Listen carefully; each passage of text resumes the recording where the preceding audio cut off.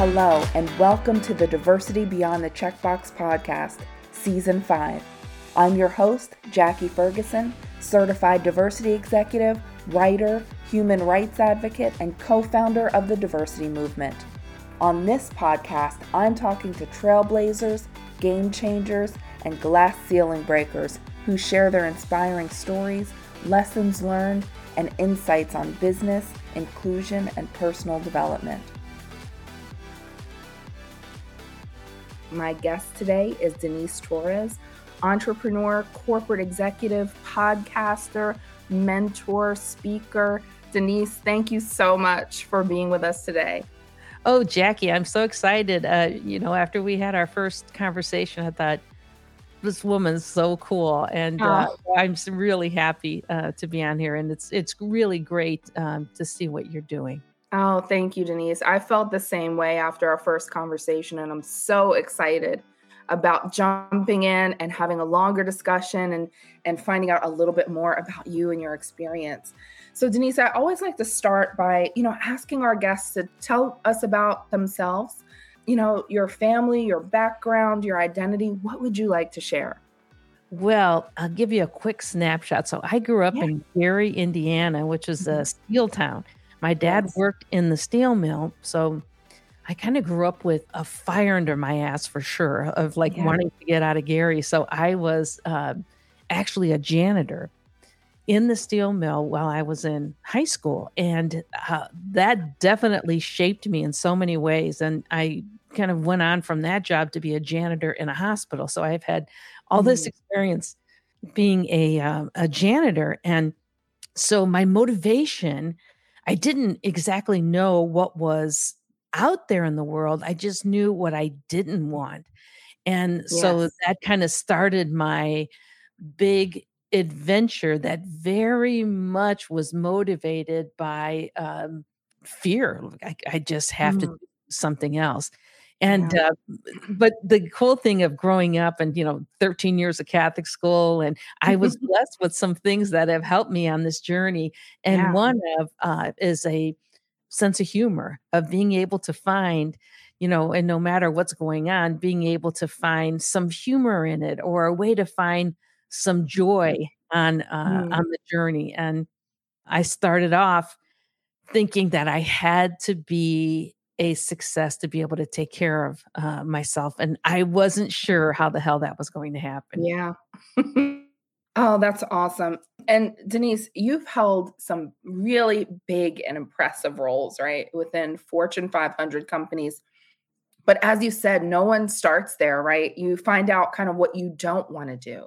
So tell us a little more about that journey, if you would, and how you got started, past the janitor roles. And certainly, as we think about the things that we want to do, one of the first steps is figuring out what we don't want and starting to put those personal guardrails in.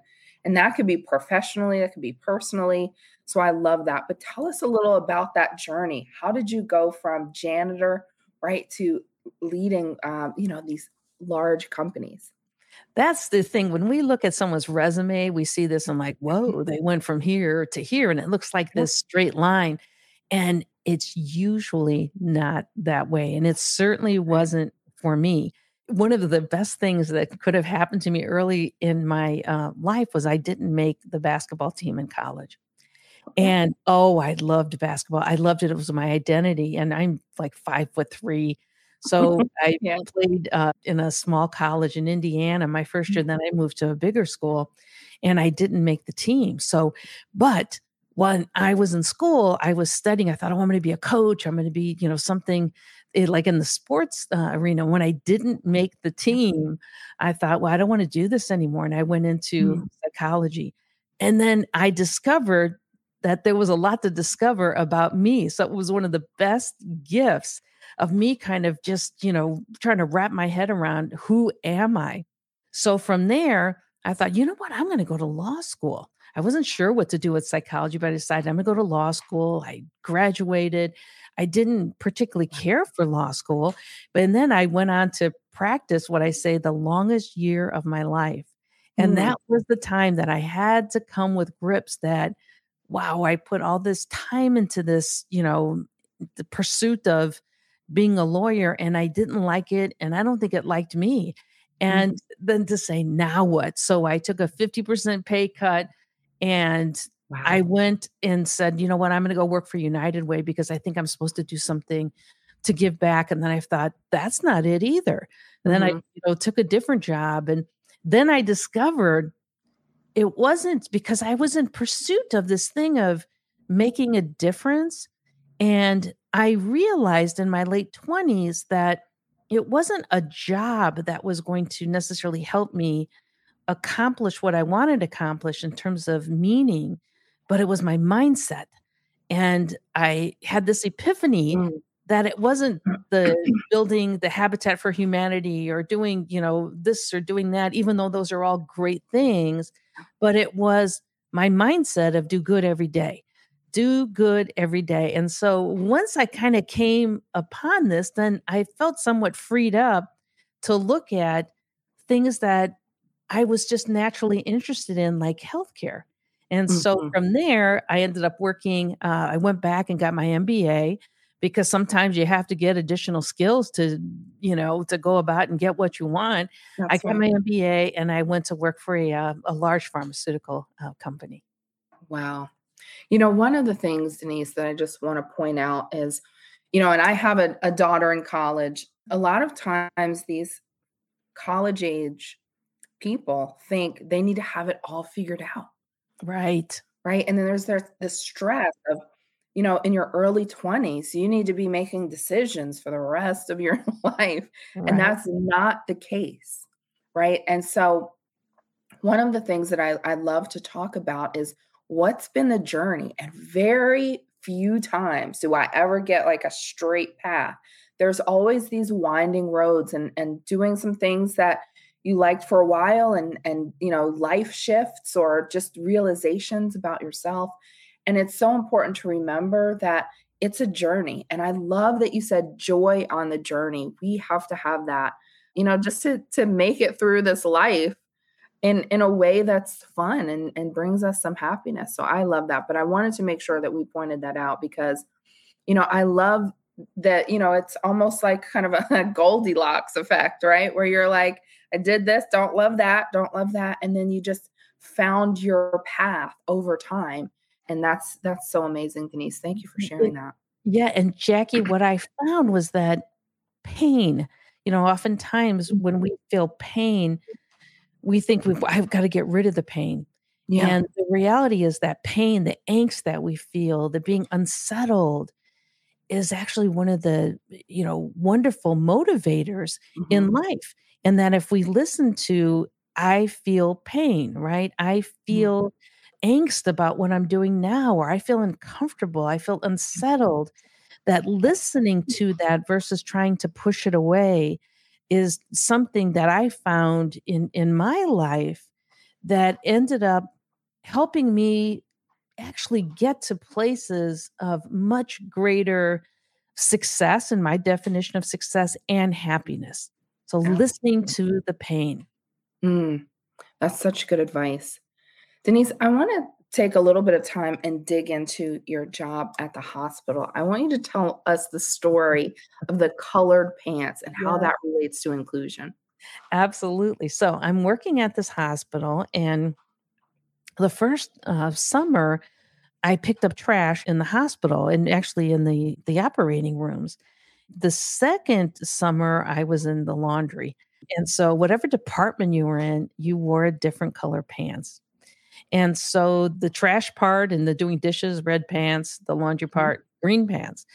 And when you'd walk down the hall, or if you were in the cafeteria, the red pants, green pants, they were kind of, relegated to different places. And I found that oftentimes people didn't make eye contact with me. And I Mhm. started to feel, plus I'm in college, I'm young, and there's doctors and there's all these people, the Mhm. nurses going around, other healthcare professionals. And I definitely felt less than. And Mhm. at the same time, I thought, wait, I'm going to school. So I had these conflicting feelings. So I wanted to yell out, I'm not red pants. Not Yeah. green pants, right? I'm going to school. And as I got older, I thought, who gives a shit what color pants? And also at the same time, I thought to let someone else define me on the basis of what they thought of me on Mhm. the outside. The other thing, Jackie, that it did for me was as I became a leader, I was so intent on seeing people. Yeah. And where people didn't make eye contact with me, right? I thought, I'm making eye contact with everyone. I want people that worked in my organization, I wanted them to be seen. And what a Yes. privilege it was as a leader to help people know that they matter. But that really had a significant those damn pants, had a significant, impact on me. Even when I was walking home, because 'cause I'd walk home in those red pants or green pants, I felt some shame in those pants. That was such an impactful story when I heard it because oftentimes people that aren't marginalized don't understand what that feels like. So putting it in terms of pants, right? We all wear pants. Yes. And understanding how people react to you based on those pants. That people put people in categories and boxes based on what they see, right? Even if it's the color of your pants. Right. And they treat you based on what that thing is, right? Which is pants. And having that experience and just even hearing the story is so important because it helps us to remember that people do that, and then we're working to make sure that people are thinking beyond that and are fighting against that bias, right? And it's just another example of bias that people have, that we all have, right? But something as simple as pants, right? The color of your pants Yes. cause people to treat you differently. Yes, and during that time, there was a woman that I, worked with, and she was probably in her 60s, and here I am, maybe 24 years old, and Mhm. she told everyone in the department that I was gay. I wasn't even sure I was gay, and I walked in one day, and, another woman who was always really nice to me, a younger woman, she said to me, "Oh, Doris, told everyone that you're gay." Well, this is back, Yeah, many years ago, yeah, and so I thought, "What the" I couldn't believe it, and my boss came back because I said, "Why?" I said to this woman, like, "I don't understand, like, why is this your business?" right. So the boss came and said, "What's going on over here?" And so everyone looked at me and I had to say, "Well, Dora said I'm gay," right? And I Mhm, had never said those words out of my mouth. And so mhm. being in the workplace then, to your point, and being so impacted by how other people perceived me or treated me that really had nothing to do with how I was, who I was intentionally trying to be. And, so going back, if, we're people of color, women, were these prejudices that people have, the unconscious bias and sometimes Mhm. very conscious bias, the That's right. pain of that, definitely has, I have felt that pain, and in feeling that pain, I will tell you, it has been like energy for me. Mhm. Instead of, energy like, negative, it has been positive energy and game on, game on. And did I feel that way right away? No, but did I grow into that, Yeah, using that as a superpower? Hell yes. I love that. That is amazing. Denise, let's talk about your time with Johnson& and Johnson and Sure. growing into your superpower. Just talk to us a little first about your responsibilities there and some of the things that you learned in that role. Oh, sure. So, I've spent, 30 years in healthcare and Mhm, primarily in, the pharmaceutical healthcare industry. So I've worked in, the pharmaceutical division of Johnson and Johnson and medical device and also consumer health. And before that, I worked for Lilly, another pharmaceutical company. What I learned during that time was taking this foray into kind of management, and we all have that imposter syndrome, or many of us do, Mhm. like, "Oh, can I Yes. do this?" And I learned by a lot of hard work and then success that, yes, I could. And as I, embrace the fact that, "Hey, you know what? I'm doing a really good job here." And inside, I had 2 of these voices. Mhm. One voice was that, "Man, you know what? I could really kick ass here. I should be, a manager. I should be director, vice president, as time went on." And then that other side, something would not go right, and I would blow it up into some, huge thing, and I'd say to myself, "Oh, I hope I'm not fired next week." Right? Mhm. And so I'd have these two things living somewhat not simultaneously, but maybe within a couple weeks of each other for sure, Sure. depending on what was going on. I realized that there was somewhat of this pattern to this, but I started to amass enough success. And I started to amass Mhm. definitely skills and a philosophy for how I was going to manage. So I went from being a individual contributor to a manager to running businesses to being president of, multi-billion dollar Yes. companies. And, all along the way, people would say, "Did you ever think that, you could do that?" And, my sister actually asked me that. And I said, "You know what? Yes. Mhm. Yes. You know what? I didn't think no. I didn't know what any of these things were actually going to be like, but did I envision myself being that way? I did. Did I envision myself being, a board member on, multiple, public boards? You know what? I did. I did. And are there times where I thought, well, I'm not going to make it or this is going to happen? Of course, right? But it's moving through that, Mhm. moving through it because you're gonna fall down. I could say I have fallen down many, many times. And there are times Yeah. when we talk about resilience, Jackie, often resilience is held up as this shiny, glamorous, type of power. I have found resilience to be like Pigpen in Charlie Mhm. Brown. It's messy, Yeah. right? It's Haagen-Dazs on the couch or whatever ice cream of, candy of choice. It's a lot Mhm. of, tears. Yeah. It's, talking to people talking, us through things. And resilience is not something that just happens. Hey, yesterday was a really shitty day and today I feel better. No, it can take days, weeks. Yeah. And so, what? It's that process of getting back up. Mhm. Getting back up. I had a mantra that I will not be denied the opportunity to be my best self. And that was for me too, that I won't do it to myself. I love that.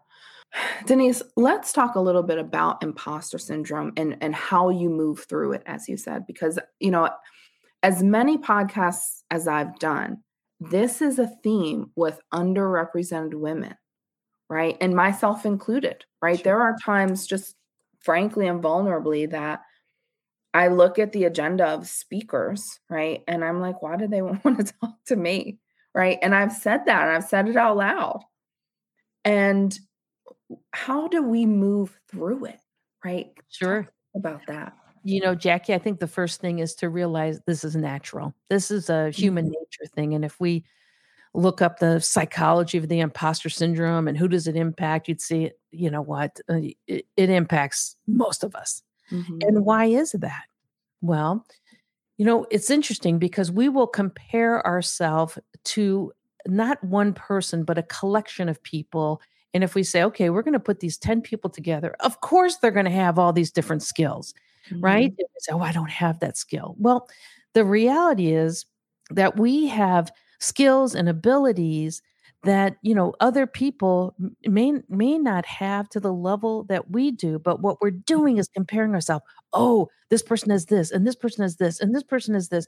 And we're looking at the best in all of these individuals versus, just looking at, hey, I have this, and this is pretty good. But we tend to undervalue what we do have and then expect perfection in multiple areas. For Mhm. instance, in business, people go, oh gosh, you know what? I'm not very good at, financial information, or I'm not that good at speaking in public, or I'm not Mhm. that good. We'll think about the 10 things we're not good at, and we'll overlook, the 15 things that we're great at. So it's a natural Yeah. thing. The way to get through it is to say, this is natural. Pain is a sign of growth.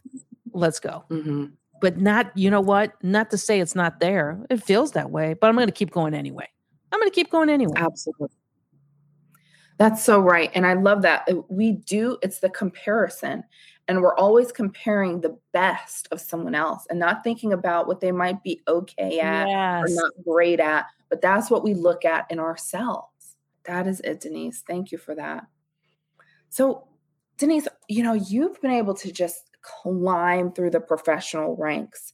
What advice would you give for professionals that are looking to go on that climb, up the corporate ladder that high? Sure. I think the first is to embrace the ambition that you have. And because Mm, you know what, sometimes we're ashamed of that ambition. And well, I should say the first step is to define what is success. What is mhm, success for you? And what success for you may be different than what my definition of success was. For me, I was very intent on, did I want to take on bigger roles? Yes. Did I mm, want to make money? Yes. You know what? Because I wanted the flexibility and the freedom that, making a good income and being able to save and what that brought. yeah. So I think the first thing whenever I would try to, if I, went through a tough time and I'd be like, okay, this is good enough. What I'm doing, I should just embrace it. It's good enough. Well, 6 months later, it was like this ambition was in a bag and it was like trying to punch through. And so I realized, like, hey, I can't stuff. There are times when we have to put things aside because it's a life thing, right? There's health issues, there's whatever, family. And sometimes we have to say, okay, for now, this is what is the most important thing for me. Yes. Maybe we just had a child, right? Or, whatever the situation could be, a really good situation, or it could be a painful situation, someone in the family sick. But putting that aside, I know that the idea of stuffing ambition, that didn't work for me. And Mhm. so, again, when having times of doing that, so I embraced this thought that what success was for me. And I wrote this down early in my career, that, the idea of making a difference. And the other thing was that I would not hold myself back, that, I would treat myself and others with respect and, and dignity. And then the idea of, taking on bigger roles, making more money, being like really self sufficient, those things were important. And then I found step by step that I could do these things. What I also realized was that often what'll happen is we'll say, I'm not playing the game. And we say, Mm, "Okay, I'm not playing the game." And then you say, "Well, what's the game?" "Well, you have to network and you have to do this." And I think, "Okay." And this is what I learned too. Guess what? It's the game of life. yeah. Because I don't care if you're at the PTA, you work at a grocery store, you work at a whatever, fill in the blank, it's human dynamics. That's So we right. either decide to get in the game of life Mhm. and not treat it so negatively, and then we realize, well, what is this game? It's a game of connection. And Yes. so moving up, a couple of things is ask for what you want. And two, you got to get connected with other people, because you could be the Mhm. smartest, the most, hardworking. Will that be enough? No, unless you discover something, Yeah. but that won't be enough. What ends up definitely being a critical element of career success, at least the way that I defined it, was the ability to connect with others in order to get the type of opportunities I wanted. And I found too, Jackie, that helping others when we can help others is also a big part of it. If we're always asking, well, what about me? What about me? But Yeah. if we're thinking, I'm going to give, right? I'm going to give whenever I can. Mhm. Someone needs my help, I'm going to try to help them, not to the point of exhaustion, but I Right. found that, being a giver, sometimes you get burned in the short term, but I found that to be a really good philosophy, as well as asking for what I want. Absolutely. Great advice there. And then, on the other side of that coin, you describe yourself, your personal leadership style as leading with love. Yeah. How can we do that as leaders and talk about what that means? How do we find that? Yes. I'm, like, so passionate about this, and we think, "Oh, it's just being soft." No. What is love? Love is about trust, right? Love is Yes. about expectations. So if we think about that, and so oftentimes in this definition of caring for people and wanting what's good for people, we forget part of the equation is actually accountability. So leading with love also means I'm going to hold others accountable and they should hold me accountable too. Right? Mhm. If hold me accountable for values, hold me accountable for promises, and as part of my leadership philosophy is keep your promises. Right? Keep your promises, and that sometimes we're going to fall down, sometimes we're going to fall short, but then that falls into another one is be honest, right?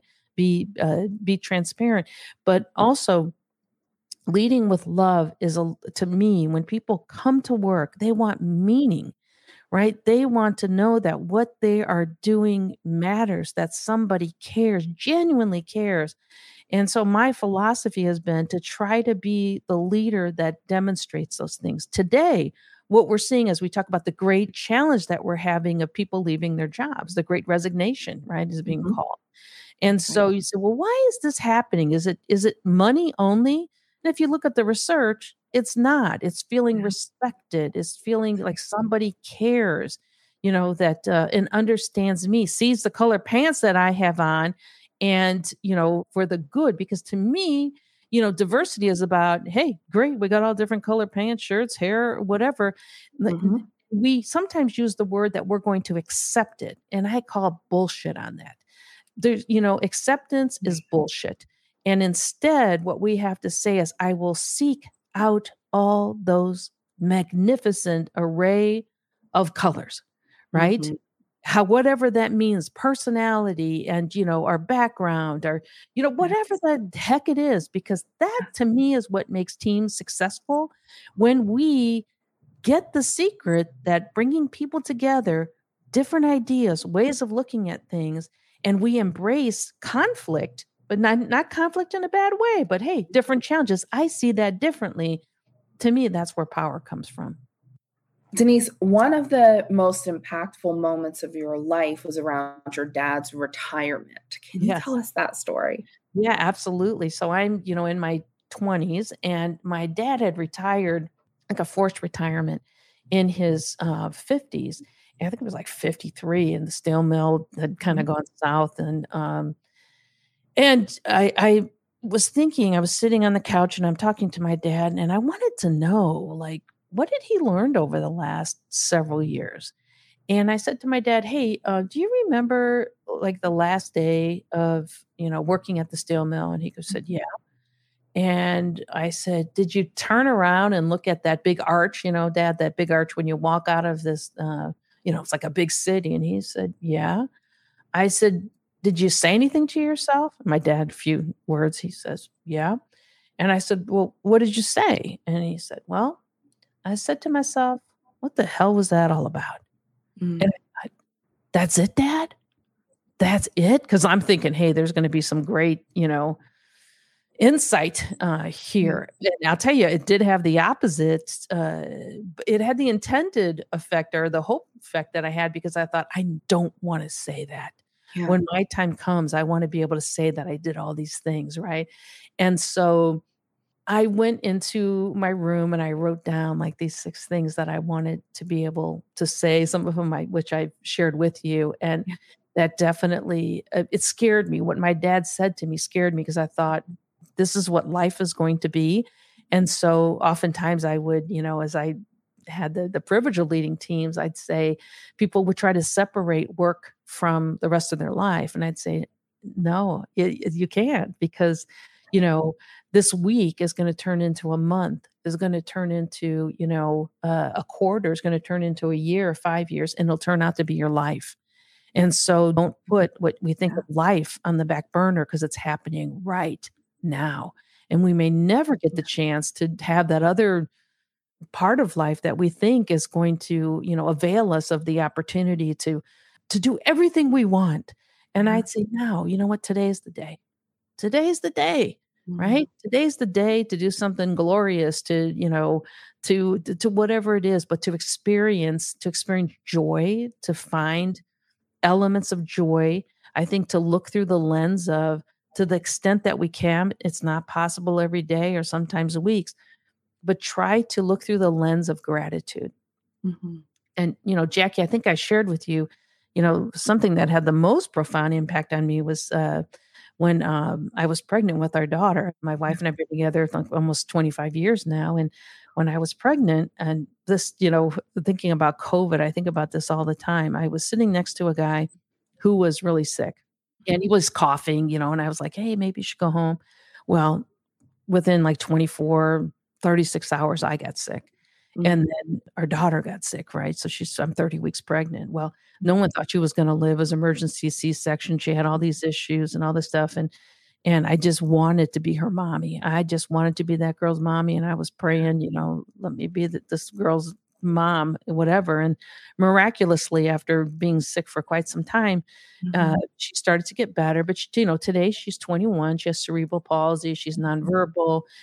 She attends a school for kids with cerebral palsy, and we're still watching Blue's Clues and with Dora and things like that. She's taught me so much about gratitude, that as much as I wanted to be her mom, that, I still have that feeling today, like I get to be Sierra's mom, right? And Yeah. she's taught me about waking up with laughter, and she's taught me about using what you have, right? Use what you have. And so probably one of my biggest pet peeves is when, so many people complain about this or that, and I think, shit, you can walk, man, you can talk, you got all this Mhm. stuff. Like, come on.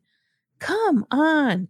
And, so use what we have, and to the extent that we can is to, have gratitude for the small things. Like Sierra laughs at the silliest things. We laugh, she'll put Yeah. something in her communication device, a word or, something that just touches us like so profoundly. And so she has given me so many, many gifts beyond being a parent. Denise, thank you for sharing that. And, it's you're so right about the gratitude piece. So often we're so quick to just run through our days. Then, and as you said, days turn into weeks, turn into months, turn into years. And we need that reminder sometimes to slow down and just be thankful for the things that we have in our lives Yeah. and the things that we're able to do. And I think that's so important. And thanks for sharing that about Sierra. I love hearing about her and what she's doing and what she's up to. So I that's can't help myself, Jackie. It's like I know, parent to parent, I totally get it, and I can see, for those that are listening, the smile on Denise's face right now is just beautiful. So I I got love proud mom syndrome for sure. that's right. I love it. I love it. So, Denise, let's talk about the mentoring place. I'd Mm, love to understand how you go from, corporate executive to move into the mentoring place. What sure, is that journey? sure. So for me, I had this experience where one of my first sponsors was a man. His name was Alan Clark, and he was 60 when I met him, and I was in my early 30s. Mhm. And I saw him. He like gave everything to the company. Mhm. But he was head of the like North America business at Lilly, and he took me under his wing, and it was the first time that I really had a mentor like that. Mhm. And he promoted me a number of times, and he gave me the gift of self-confidence Mm. because he would ask me stuff, "What do you think? What do you think?" And sometimes I would like hold back, and he'd say, "Oh, you know what? Tell me what you really think." And he was funny and intimidating at the same time. But so for 5 years, I had the pleasure of, just the beyond pleasure, just a gift of Mhm. having him mentor me, and he helped me so much with my career, and he cared about me personally. But so he retired at 65, I think it was 67, and he died. And I Mhm. and that was the last lesson, unintended, was don't give it all away. So Yeah. I always thought, listen, when I turn like 55, I'm going to transition. Not that I hate this word retirement Yeah. because that sounds so final. And I'm like, no, it's just another chapter. Do what you're going to do. Because the Mhm. idea of lifelong work, I'm a Yeah. huge proponent of lifelong work. So when I was around that age, I was like, okay, I'm going to do something else. I knew that I wanted to be on boards, and I knew, there were other things that I wanted to do. And one of them was I'd always worked a lot with women and, with other underrepresented groups and, done a number of mentoring things. But one day, about 6 months after I left Johnson& and Johnson, I posted something on LinkedIn and, "Hey, listen, I've been very grateful. I'm going to, mentor some women." And I said, "I'll take 2 or 3 women." Like 250 responded, and they Uh-huh. wrote me their notes, these long, like, heartfelt, notes, and I was like, "Well, I can't pick 2 or 3 people." So I just started to do these, like, monthly calls or twice a month calls, I don't remember, and so we Mhm. talk and all this stuff. So the next year, it was like 500 people, and, it got up to, well over 1,000. So then I started to, do this programming, and I learned, how to do Zoom, a number of years ago before it was, that popular, and had all these cameras and all Yeah. this. And then I, said, "Well, you know what? I'm gonna start this mentoring system where I'm going to connect women with other senior women, and they would get free mentoring for 3 months." And so that's how the mentoring place was born. And now I'm shifting next year into getting CEOs and other senior leaders to like master mentor groups of Wow. women, like small groups of women, so that the women, and also, I'm very really want to help other people of color, other, underrepresented. And so kind of creating these communities, but having senior leaders uh, Mhm. educate and inform about a whole variety of things, certainly leadership. But if we think about people in business, they may not know, like, hey, the idea of, how does financing occur in startup businesses? How does this occur? We don't know.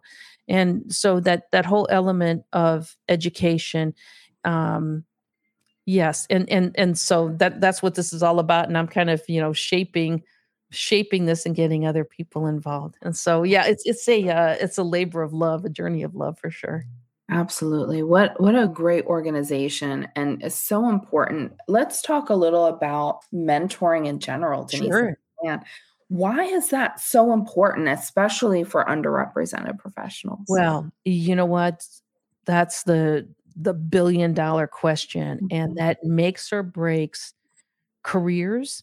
And I want to first, Jackie, talk about the difference between mentoring and sponsorship.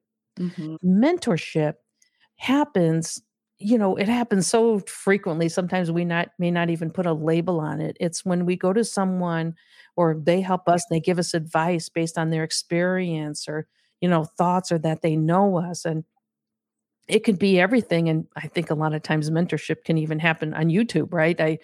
The lock on my door, broke and I couldn't get someone to fix it. So I'm on like YouTube, and here's Mhm. someone teaching, you how to replace the lock on your door. And so you could think, "Oh, that's kind of mentorship." I'm not personally talking to that person, but they're giving me know-how. Yeah. But it happens, so often we seek out someone that may be a long-term thing that, we talk about our board of directors, and it also may be a very short-term thing. And so it's to me, is a loose term, and it can apply to many, many different things. And it's how we learn, sometimes how we get support. Sponsorship. Mhm. Sponsorship is the supercharged version of that, where a sponsor Yeah. actually makes things happen. Mm. They're the ones that they identify opportunities for us. They're the ones, the sponsor in a meeting when we're not there says, "You know what? I think Jackie would be a great fit for that role. Like, let's make Mhm. that happen. Hey, team, have you met Jackie? Because you should get to know her, right? Mm. And let's think about her for this, this, and this."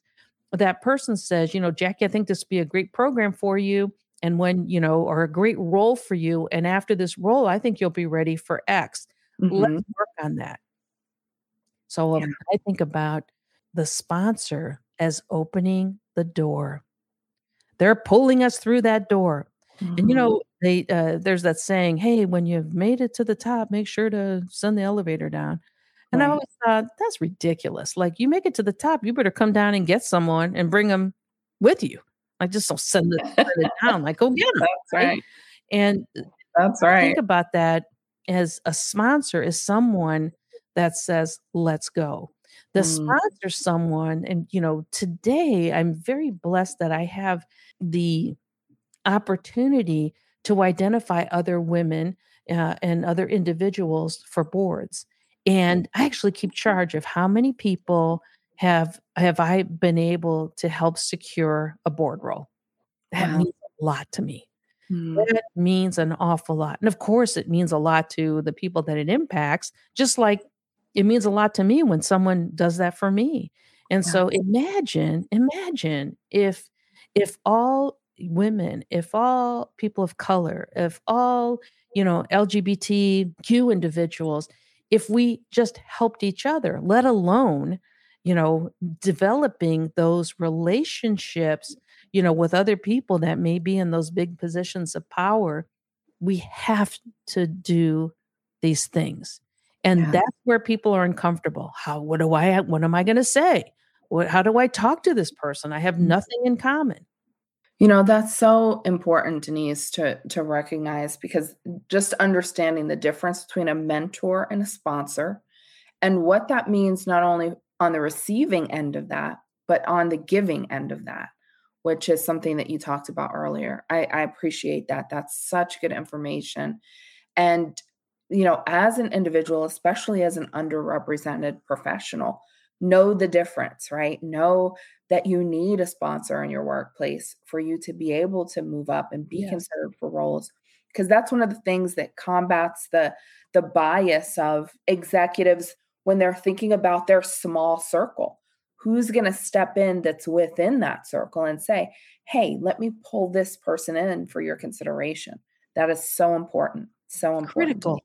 It is Mhm. absolutely critical. And what that does require of us, Jackie, is that we have to have belief and confidence in our it's like our humanness that because Mhm. when I was younger, I thought, "What am I gonna talk to these people about?" Right? I'd schedule this lunch or whatever, and the night before, I'd be like, "Oh my god, I don't wanna go," right? Because 'Cause it'd be awkward and really as someone that is a leader, they should make it so comfortable for other people that set up these, but that doesn't always happen, right? Right, And that's so I would come in with my folder and, like all dressed up and everything, feeling so awkward. And I felt like I probably wasn't that interesting. And it took me many years to realize, hey, why don't you just be a real person? Right? And I mhm, started talking about everything from, "Hey, did you see that on TV last night?" or "What'd you think yeah, about this?" or just asking things that I genuinely was interested in yeah, that actually made me more interesting. The second thing that sometimes we forget about is going back to that gratitude piece. And mhm, that, we're sitting down with someone and think like even if they're when they are more senior, like, what could we do for them? It might be information, it might be, "Hey, I had an idea," and, doing that, but also being grateful when people, give us the gift of time or yeah, they help us and never forget. So, there are people every Thanksgiving, I have this list of people that have helped me, and I still write them notes even though it was long time ago, and they're heartfelt because guess what? They changed the course of my life. They gave me yeah. bigger jobs, which meant other things for my family, and so, I could give you the list of names and think, "Man," right? I'm still so grateful that they gave me the opportunity. Wow, that is so fantastic, Denise, and confidence in our humanness. I think that is so important for us to remember because ultimately, as you said earlier, people wanna connect with people, right? And just having confidence in your humanness will help, just help us to remember that we have something to contribute. We have something to say. And I love that. Jackie, there's this really neat video for, your listeners if they look it up, and it's, a woman who's a professor at Harvard. Her name is Frances. I don't know if it's Frey or Fry. It's Frei, and she did a TED Talk about the trust triangle. And she Mm, says there's 3 things that build trust. And one is empathy, the second is being authentic, and the third is being logical. And what I realized in my situation was that, I'm someone I would say, fairly naturally has empathy. Being authentic was that thing that early on, I'm trying to be all polished, I'm trying to be this, I'm trying to be, but I would never really give too much up, right? Because someone would say, "Hey, what'd you do over the weekend?" And I didn't want to say, "Listen, I was with my girlfriend and we did this or we did," I just didn't want to say that. mm, And so when I started to just embrace, this is who I am, and I'm going to just rejoice in who I am. And did that help me? Yes, because I was so much more afraid of what people would think of me than what was reality. And the third part she talks about, which is being a logical communicator, and that's a whole other subject. But it is so worth, if people are interested yeah, in this area, to go check it out. absolutely, Denise. Thanks for sharing that. So, you are also a podcaster, and Right. I want to talk about your podcast, Flip the Tortilla. Yes, yes. So the way that the name, because people go, "Where did that name come from?" Mhm. I was again, I was talking to my dad, and this is probably 10 years ago, and I was just bitching about something at work, and my dad's listening. And finally he said to me, "Girl, you know what you need to do?" And I said, "What?" He goes, "You need to flip the tortilla." And I thought, "Oh my god, that is so funny." I thought about all the years we ate tortillas, and how we Mhm. made them was to put a tortilla on the open flame, and my grandmother, made them by hand, so they would get really puffy. And then when it was ready, you'd flip it over and Mhm. then put butter on it or whatever. But, if you don't flip the tortilla in time, the damn thing will burn up pretty quickly, right? No tortilla for you. So my dad was saying, "Take charge." Mm, And so I thought, "Man, that's such a good thing," because the elements to it are, own your situation, create change, right? And don't just sit there and complain about it, because you'll lose whatever, the opportunity, the moments, the whatever it is. And so I thought, I'm gonna file that away. And someday I'm gonna do a book or something with Flip the Tortilla. And I mhm, call it For the Underdog at Heart. And mm, it's because I actually love the power of the underdog. I mhm, love it when we say, someone can't or they won't or they don't have the skills. I remember I had a nun when I think I was a sophomore in high school, and I was always joking around. And she said to me, "Denise," this is in front of the whole class, "the only way that you're going to college is if your father builds you one." Well, my dad was not going to build a college, right? right. But boy, I think about that idea of how she saw me, right? And everybody laughed, and I thought, "We'll see, sister," literally, like, "We'll see," right? And so I've had that so many times, that voice in my head, like, "We'll see. You don't Mm, think I can? But yeah, we'll see." And so that the power of the underdog is something that I think if we embrace, can really, like, supercharge us versus hold us back. Denise, tell us how people can stay in touch with you. How can they find your podcast? Let's talk Sure. about all the Yeah, contact. I would love that. I'm so wired by connecting with others. So, please reach out on LinkedIn. You can find me, Denise Torres, Denise with a C, DeniceTorres.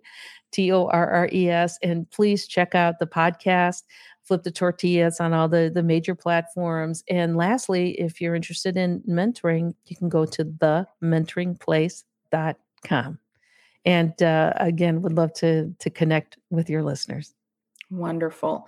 And Denise, the last question that I'll ask you today is one that I love to ask. Tell us something about you that not a lot of people know. Oh gosh, I'm such an open book. Okay, something that a lot of people don't know, when I was younger, I was really into, just, like, physical adventure, so I've run the Chicago Marathon twice, and I did 2 so I did this mountaineering thing, and it was in the Sierra Mountains, and I learned so much about myself, and that's how our daughter got her name, Sierra, and I did a Oh, dog sledding one for it was 8 days, no tent, just a tarp, and it was below 0, and I mm, learned from that it is how we can survive things 'cause, people were crying and it was dark, right? Because it was in the middle of winter, it was in mm. the, Mahoosic Mountains in Maine, and I learned so many things from that trip, but the bottom line on that one is, like, how we can survive things and it not be pretty because it wasn't pretty, right? It wasn't pretty. There was crying, and it was physically hard, and it was all this, but I look back and Yeah. say, "You know what? I did it. Wasn't pretty. Did I cry? Hell yes, I did, right? Because it was so cold and when you were dog sledding, it was a dog sledding trip, and when you were dog sledding, it was so much fun, but when you're not on that dog sled and you're, trying to keep warm, it was challenging, so I think that's something a lot of people don't, um, don't know about me. Oh, Denise, thank you so much. I have had so much fun and learned so much in having this conversation with you. You're such an inspiring leader and individual, and I really enjoyed. Thank you for coming on the podcast and talking with us today. Well, Jackie, you make it so easy. It really was fun talking with you, and I, again, just, applaud you for all the work that you're doing, and you are a wonderful interviewer. You make, I'm sure, everyone feel relaxed, and, you're amazing. Oh, thank you, Denise.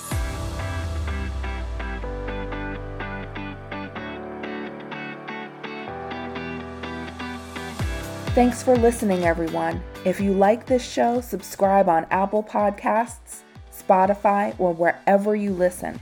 And if you really like it, leave us a rating and review as well. To keep up with our seasons and our guests, follow this podcast on LinkedIn, Instagram, and Twitter. This show was edited and produced by Earfluence. I'm Jackie Ferguson. Join us for our next episode of Diversity Beyond the Checkbox. Take care of yourself and each other.